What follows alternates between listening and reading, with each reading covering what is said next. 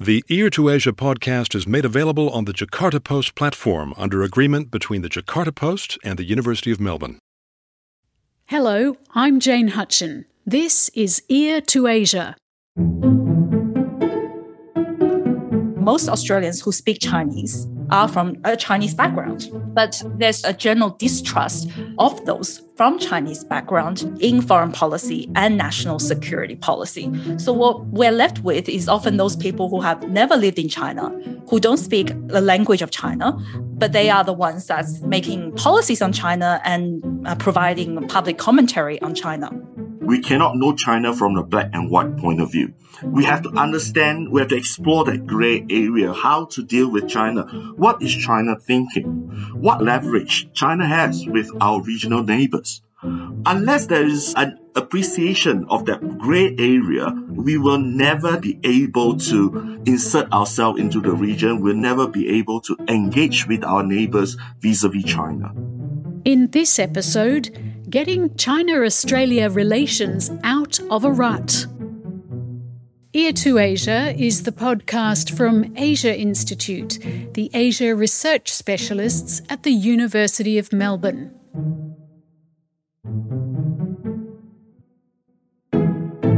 Are we seeing the beginnings of a genuine thaw in relations between China and Australia?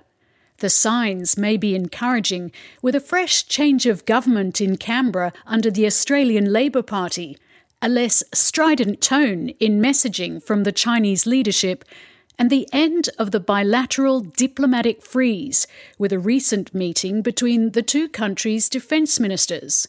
The legacy of recent years in which a worsening of relations brought punitive tariffs, lists of grievances, diplomatic rebuffs and calls to prepare for war suggests ties between Beijing and Canberra have so bottomed out that the only way forward from here is up. Yet President Xi Jinping remains at the helm of China and looks set for a third term. The United States, meanwhile, holds firm to a muscular China policy, with President Joe Biden recently declaring his country's intentions to defend Taiwan if China invades the island. So, as Australia remains caught in a great power rivalry, what kind of relationship can we realistically expect between China and Australia over the next few years? Should Australia mend fences with its greatest trading partner? And how might China contribute to warming bilateral ties? Joining me to examine how Australia might walk the line between the Indo-Pacific superpowers are Asia Institute's China analyst, Dr. Sao Keat Tok, and inaugural China Matters Fellow at the Australian Institute of International Affairs, Yun Jiang. Yun, a warm welcome to Ear to Asia and welcome back, Sao Keat. Thank you. Really great to be here. Thanks, Jane. Lovely to have you. So, as I said in the introduction, Australia has a new Labor government under Prime Minister Anthony Albanese 1 month after the Australian federal elections. What new signals are you observing in the approach to China, Yun? We are already seeing quite obvious differences to how the new Labor government approached China compared to the previous coalition government. It's only been a few weeks in. The government has not changed any policy setting on China yet, but the way it talks about China has changed significantly. I think the Labor government has not shied away from the complexity and difficulty in the relationship. But what has done is that it has acknowledged that the relationship is multifaceted and that we need to live and work with China. Compared to the previous government, the warmongering has disappeared. China is no longer being portrayed as an enemy that we are going to war with imminently. And the government has emphasized working with regional partners rather than just the Anglosphere partners under the previous government. So there has been a lot of changes from the tone, from the rhetoric, despite no changes in policy yet. Sao Keat, what are your observations? Well, I pretty much agree with you. I mean, given the changeover of government, there is definitely new room for working out the relationship. And as Yun noted, the willingness to engage regional partners rather than solely relying on United States is a refreshing change in the way of Australia's management of its relations with China. That is something that I think is a positive move. One thing important, I think we need to talk about new Foreign Minister Penny Wong's overtures towards ASEAN. I think that was definitely one of the more heartening moves that the Australian government has done for quite some time, because they are practically putting ASEAN along the same boat with Australia in the management of China relations. I think that is definitely something to take note of.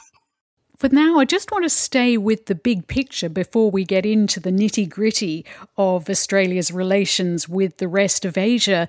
Sao-Kit, there's already been a brief meeting of the Australian and Chinese defence ministers on the edge of the Shangri-La dialogue held recently in Singapore.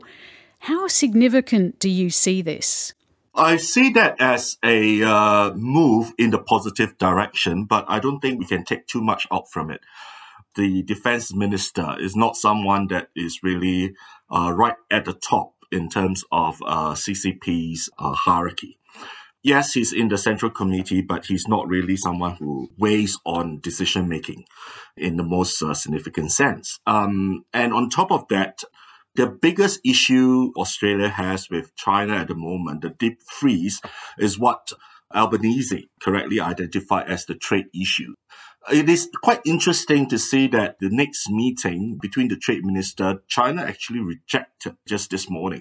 They will not be meeting. And that is something that we need to weigh up against the meeting of the defense ministers in Singapore. So I would say that while diplomatically having talks is better than no talks at all, I think we should not harbor too much expectations in terms of how this relationship will thaw in the coming months, at least. Let's talk a little bit now, rather than talking about the current developments, let's talk a bit about how we got here. I wonder, Yun, how would you characterise the attitude of the previous Australian government, Scott Morrison's Conservative or centre-right government? How would you characterise the decision to frame the relationship in the way that it did? The Morrison government's attitude towards China has changed over time. In its early days, trade and economics used to be a much bigger focus of the coalition government. From various messagings, including up to the prime ministerial level, by and large, it was not overly positive as in the heydays of 2015, but it was still largely neutral or even slightly positive. But over time, security interests have dominated the federal government thinking on China, pretty much overriding all other interests. And especially in the last 2 years of the government, China has become the national security issue. And I think one aspect of that is that the coalition government believed that is an issue that it is strong on and it can wedge the opposition on as well. So it campaigned very heavily on national security, which in this sense is just China, instead of, the traditional issues of trade and economics. And from this almost a very hyper-masculine attitude of, national security, we must be tough. On the other hand of the diplomacy of managing difficult relationship is almost seen as kind of a weak, the language of capitulating, kind of almost like a feminine kind of a trait, whereas they are going for harsh, tough, masculine trait of basically being tough on China. I think you will see throughout the election campaign as well that had a big effect, especially on Chinese Australian voters as well. We'll talk a little bit about that effect in a moment, but Sao-Kit, I'd be interested to hear from you. What does the actions of the Morrison government say about the level of advice it was getting from its experts, from academia? I don't know how much those advice went into the decision-making process. Within the academia, at least, we tend to take less aggressive position vis-a-vis China. The idea really is that you don't undermine your own national security because of a blown-up overriding national security issue. You still need to take care of your national interests, be it trade, be it society-to-society relationship, be it, other forms of collaboration. But in my opinion, the breaker that actually caused the breakdown of China-Australia relationship has been in the early days of COVID, when Australia took the stand to call out China for an investigation. I think that was the part which really caused a big breakdown in that relationship. In a way, it's probably a correct diplomatic move. There's a reason for everyone to know how the pandemic began in the first place. But the way that Morrison and his government reached out to China to seek investigation has been one that is really, really frowned upon by the Chinese government, because it's really just pointing China out and say that, you are the cause of trouble. You have to investigate. You have not been transparent. Truth aside, that is a real shaming for the Chinese government. And given Xi Jinping's position in China today and his bid for a third term, you're not giving him any face to do that. And it became personal in that way. And that relates to my earlier point that, yes, while diplomatically they're talking, yes, but it doesn't mean that Xi Jinping is convinced that, Australia is back in his good books. Not necessarily. So we need to deal with a lot of uncertainties over there. I'm more inclined to think that Morrison and his government has listened a lot more to themselves rather than to the advisors that are giving them advice. I just like to say a little bit about the call for the independent inquiry. This is the COVID inquiry you're mentioning? Yes, that was one of the reasons why China was very upset at Australia. One of the things that then Prime Minister Scott Morrison said that he wanted the World Health Organization to have a weapon inspector style powers. And I thought that was quite aggressive and confrontational. Inflammatory, yes. It brings to mind the Iraq War as well. And also the fact that there are other countries calling for an inquiry into the origin of COVID. There was already an EU proposal as well, which eventually China itself signed up to. So I feel that the government did not have to really go out of its way to emphasize that. It could have supported the existing WHO proposal for an inquiry into the origin of COVID. I think in Australian media, this kind of nuance wasn't really teased out. Absolutely. Australia really went ahead of itself in trying to, make its voice heard. And that just singled out Australia as the head to smack down when it comes to speaking out against China from Beijing's point of view. And that's truly, truly unfortunate. I think what you're both saying is, in a sense, the difficulty was one of nuance and language. It was almost in Australia's communication style. To your experience, though, is it possible to have a different communication style with China and still to disagree on really big questions? And when I say this, I think of countries like Japan, who has a long history of disagreement and enmity with China, and yet seems to be able to trade and do business successfully. Saokhit?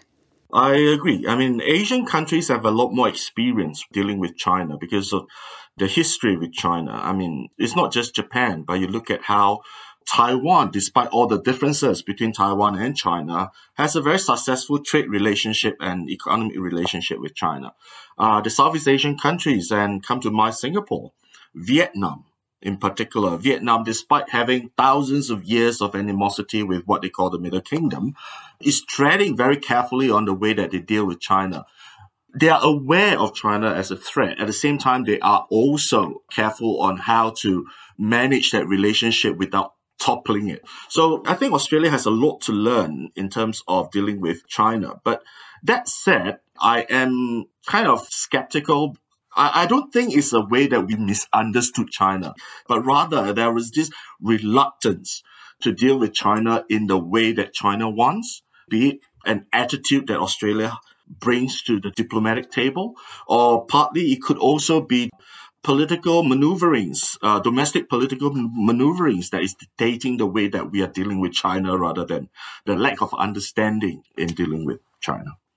Just on the issue of learning from other Asian countries, I totally agree. There's a lot Australia need and should learn from other countries in the region. I think in the past, there's almost this sense of a white man's burden of Australia going to talk to those Asian countries.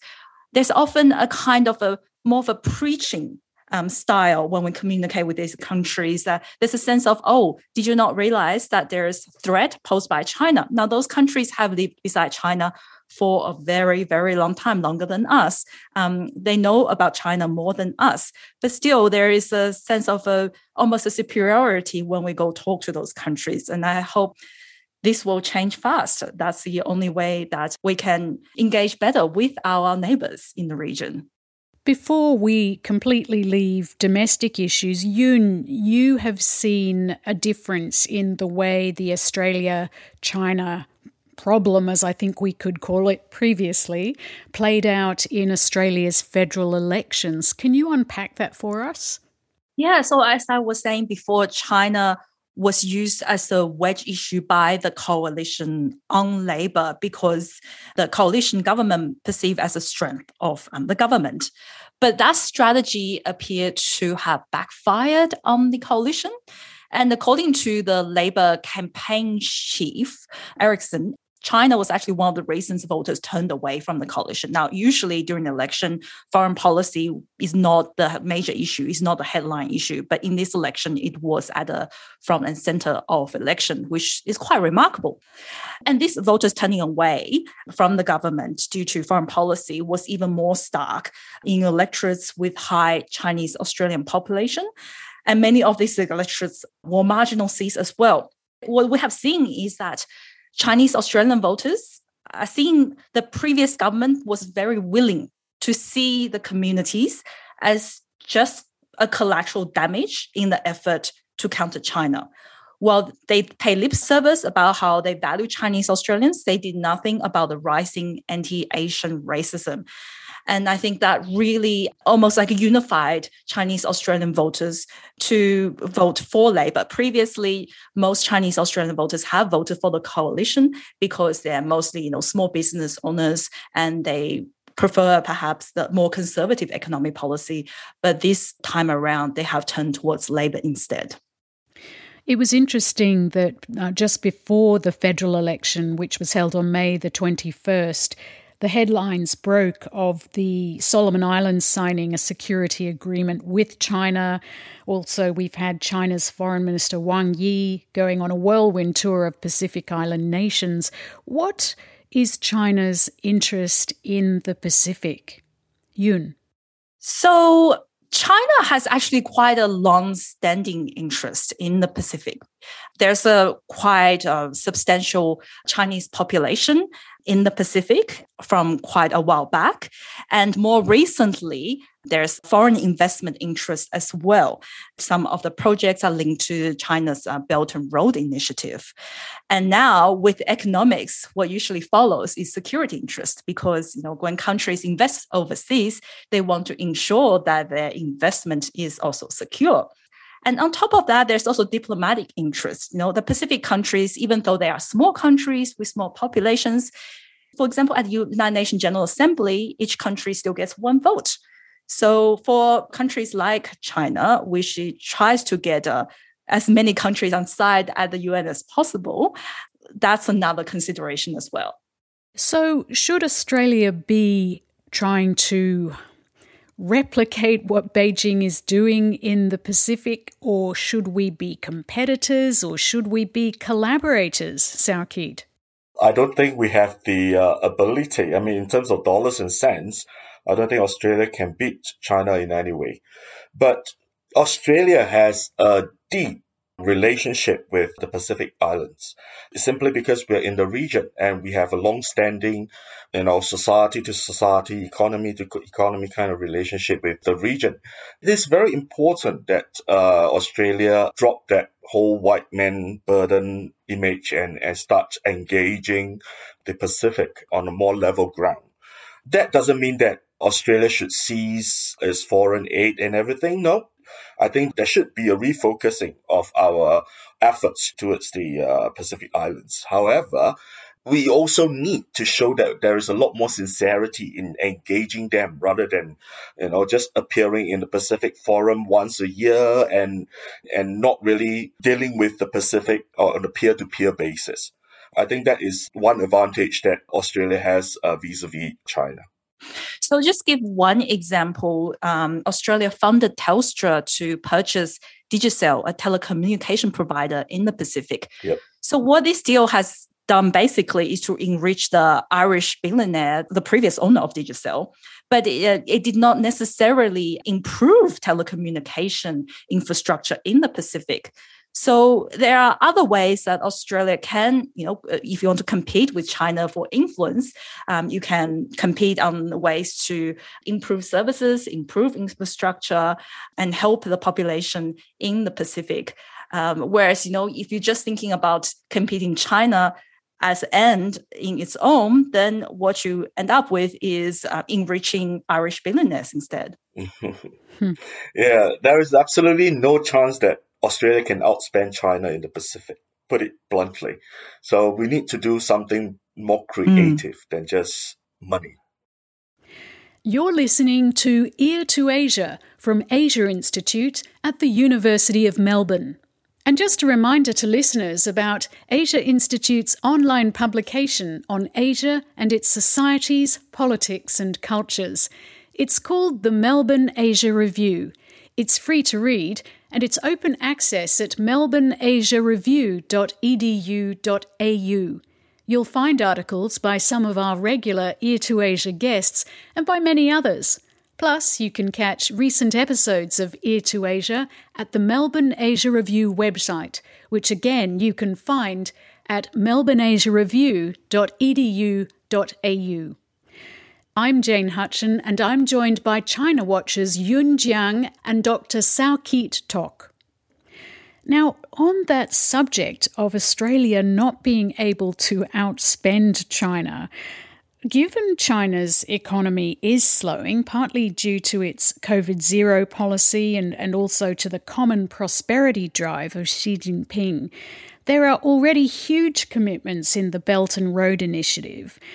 China also has a very large and growing external debt. One wonders how much more economic outreach can China continue to pursue? Yun. Yes, China is facing some economic difficulties, but so have a lot of countries around the world, including here in Australia. So perhaps with, China's zero COVID policy, it has less room to spend than before on its Belt and Road Initiative. But it can still spend more than Australia, at least. Its size of economy is still much bigger than Australia. So despite, the economic difficulties, the long-term forecast for China's economy is that it will eventually overtake the United States. Yeah, everyone's talking about the slowing growth in China, but slowing growth is still growth after all. And you're looking at a very healthy 4% growth compared to 2% in the United States or even in Australia. We fail to see the bigger picture here is that unless you see a total implosion of China, which I don't see as a possibility at this point, but unless you see that, China still have a lot of wealth to wield, in whether it's along Belt and Road or elsewhere. And in other case, Belt and Road Initiative, while there's a bit of strain in China's investments towards Belt and Road, they are actually talking about more quality investments into Belt and Road. So they are focusing on certain aspects of Belt and Road. And given that kind of focus, I think they can still kind of pull off something out of the hat at the end of the day. I think we need to temper that weakening growth with China's ability. I don't think they're that equitable in that sense. What do you make of the movement between Russia and China, particularly since the invasion of Ukraine? Saokhit? I'm quite surprised that China didn't take the side of the international community when it comes to Russia. Yes, Russian-Chinese ties are really, really tight, especially during the Putin and Xi Jinping's era. But in a lot of ways, China is undercutting its own rise as a legitimate power in the international society when it didn't condemn the Ukrainian invasion. But that being said, China was not alone in doing that. Indonesia also refused to condemn Russia. And look at what we are doing with Indonesia at the moment. We are trying to rebuild our relationship with Indonesia. So I think it is pretty important that from a realist point of view, that Australia continues to pursue interest-based diplomacy. What do you mean exactly by that? I think it is important that Australia continue to pursue a workable relationship with its regional neighbors and with China. We can have suspicions over China's intentions, but I think we should, no matter what, try to pursue a workable relationship. It's a kind of like bottom line that we should not cross. There is no point shouting or calling out China that they are not doing this and not doing that and have warmongering kind of rhetorics towards China, when you know that you need to work with China in order to organize regional order, in order to benefit Australia overall. Yun, I want to put the question to you in a slightly different way. Interesting with the framework of Ukraine and China's moving closer to Russia. I wonder if you see the divide, I suppose, in how the world sees China. Is it something that's really based on a question of trust? Who trusts China and who doesn't trust China? Russia and China are often seen by countries like Australia over the years as in one camp. But I don't think they are natural friends. They have a lot of common interests, but not all their interests are overlapping. For example, they both try to increase their influence in Central Asia. But what they do have interest in common is that they share, I guess, an enemy in the West. They both see West as either you can call it a strategic competitor, or if you want to use a stronger term, an enemy. And to them, it's more like, oh, well, the enemy of my enemy is my friend. That's why they have a closer relationship, because they have a common enemy. But I think what the West, especially under Joe Biden, the framework of, a dictatorship, autocracy versus democracy. And in Australia, I believe the then Prime Minister Scott Morrison also used the word arc of autocracy. I think that framing is really unhelpful in looping the world into two camps. You're either them or us. You have to choose, that kind of thing. I think that is unhelpful. I think we should see countries as having many, many different interests. On top of that, we have President Biden making comments that his administration was quick to back away from, saying that if Taiwan was invaded, the US would be there at its defense. Are we to take that at face value? I think when Biden said once, it is a mistake, but he said 3 times in public addresses. I don't think that's a mistake in any way.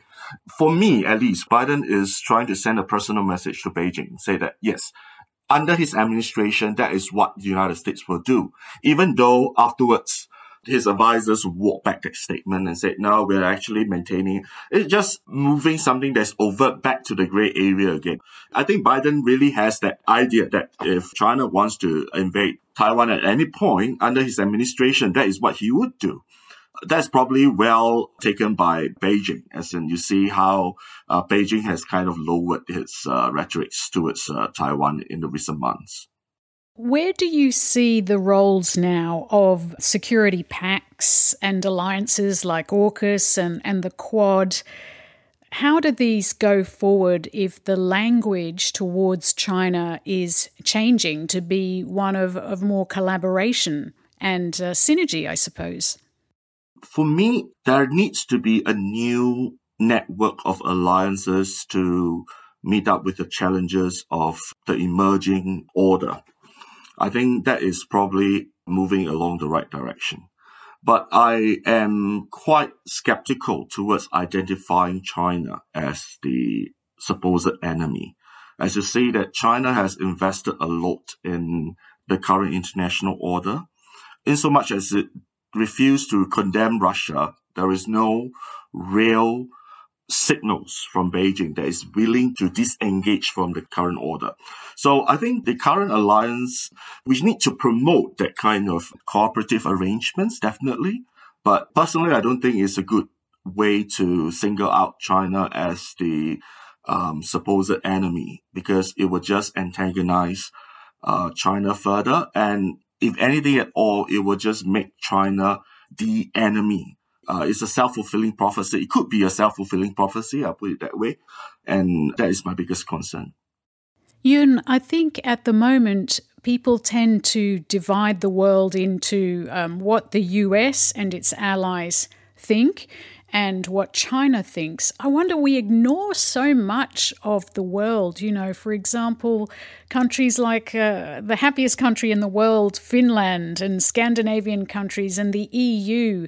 Is there much more of a subtlety in attitudes to China than the very black and white, which also, incidentally, seems to be reflected in the division of Australian academics and commentators? This is a point Sao Keat made to me at one stage about the black and white nature of our experts and commentators.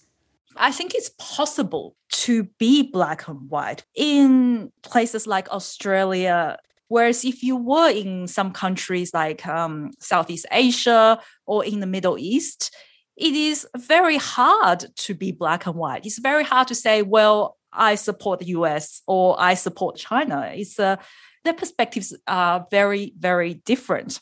What we're seeing, for example, with the recent summit of democracy, for example, where some South American countries was not invited to the United States because US deemed them to be not democratic enough.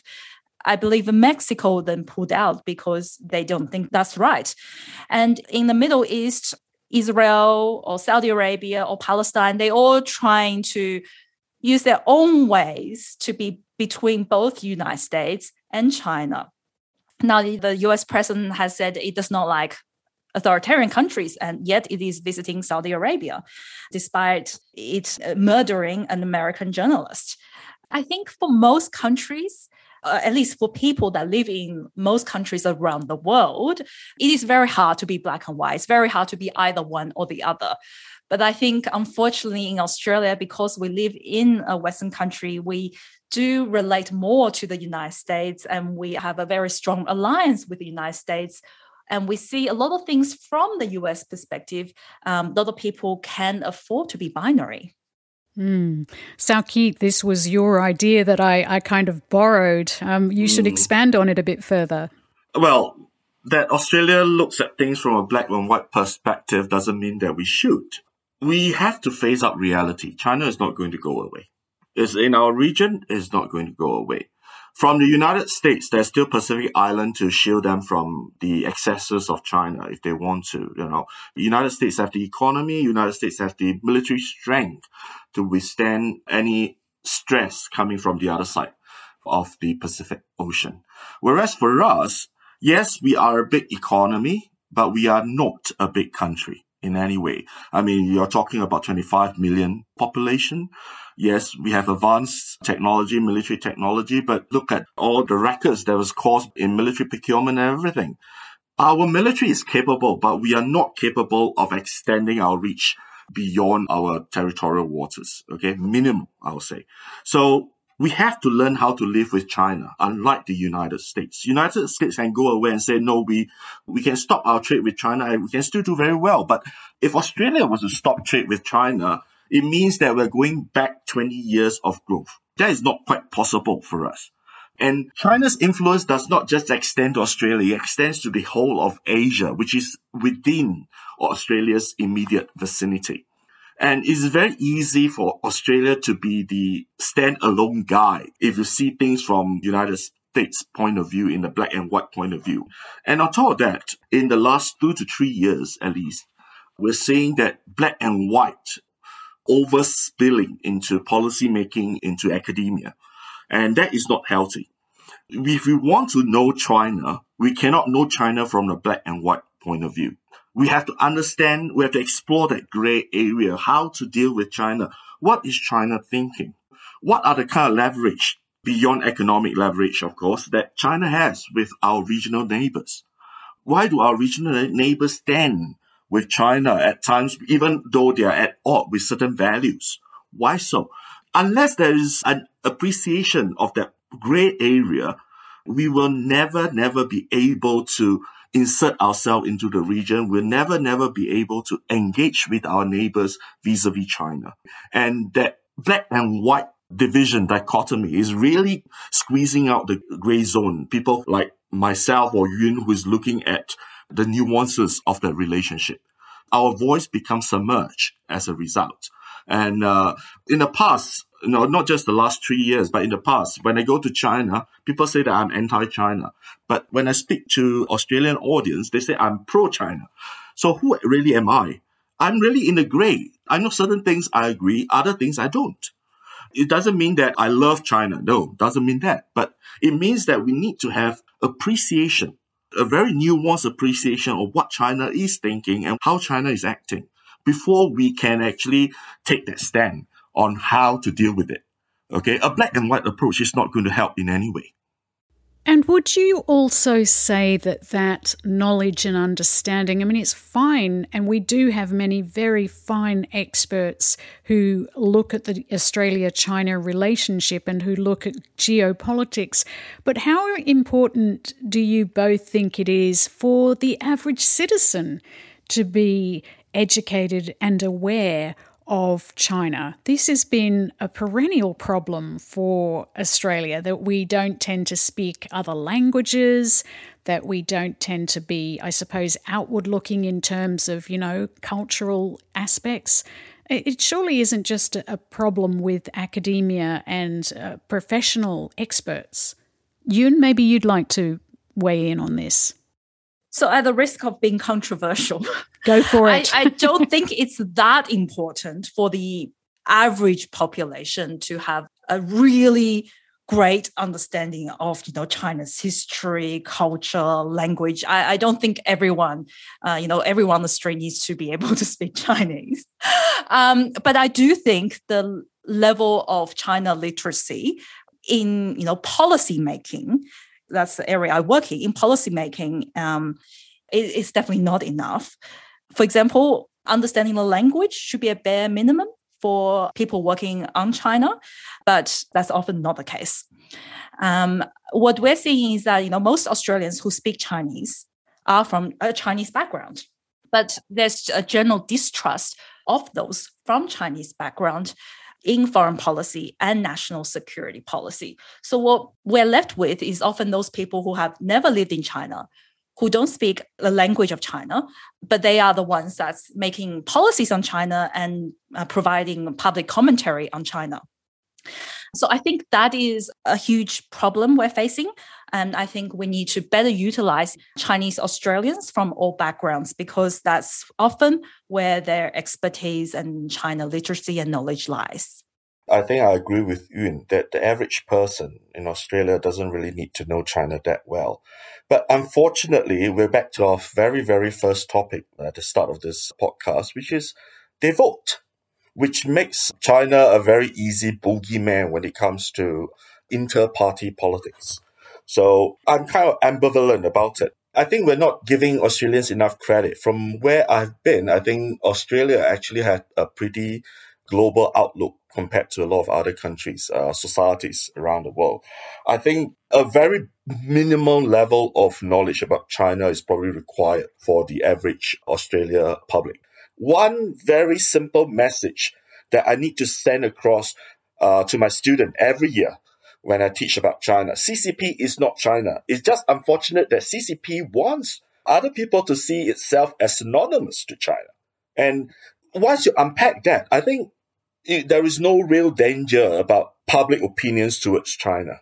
But I agree with Yun, the policy making and think tanks, there has to be a lot more Chinese speaking, not just Chinese speaking. It's not just enough to know about the Chinese language. As Yun said, it's the bare minimum. You need someone who really appreciates China in order to really understand how to make policy vis-a-vis China. I think that is something still lacking in the Australian bureaucracy at the moment, unfortunately. Before I let you both go, I've got two more questions, and one is really to do, we've seen China and many Chinese cities recently being in lockdown due to Xi's COVID-0 policy.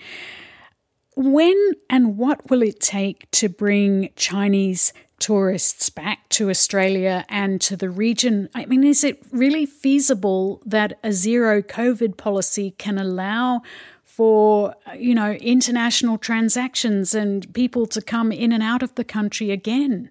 I think it'll be very difficult for China to maintain zero COVID policy forever, because we are seeing that COVID is not really going away. It is coming back in waves and waves.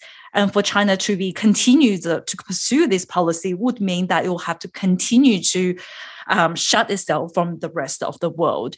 So the only feasible way forward I can think of is for China to, in some way, to abandon its COVID-0 policy, perhaps, for example, through mass vaccination. We know that China's vaccination rate, especially amongst the elderly, is remarkably low.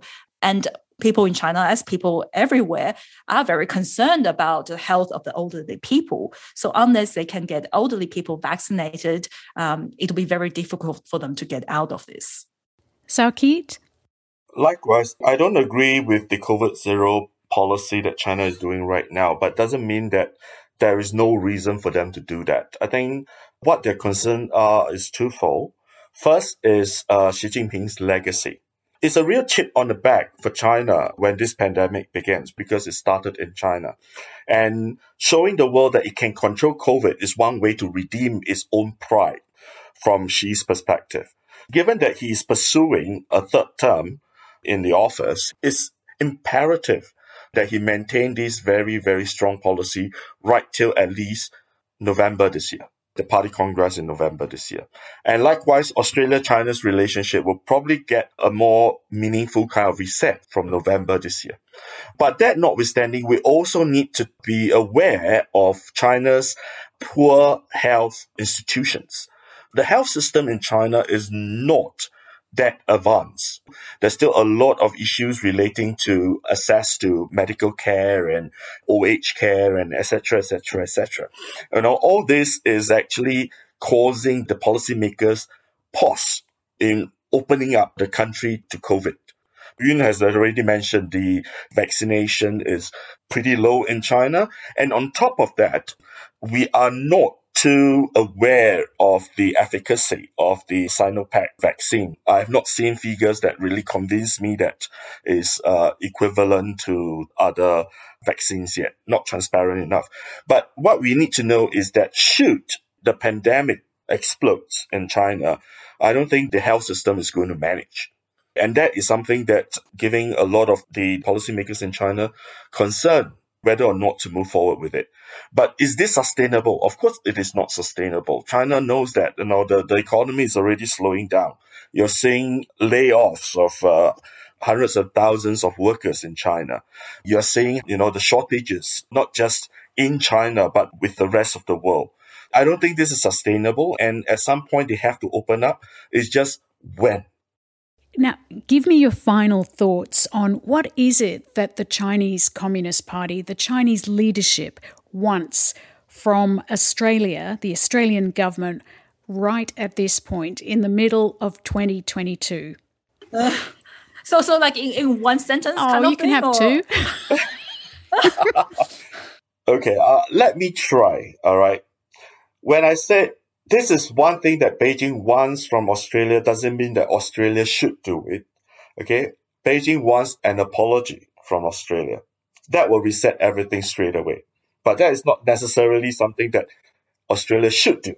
And I don't think it's realistic that Beijing expects this from Australia either. But that is probably one thing that they want. Good answer. Yun.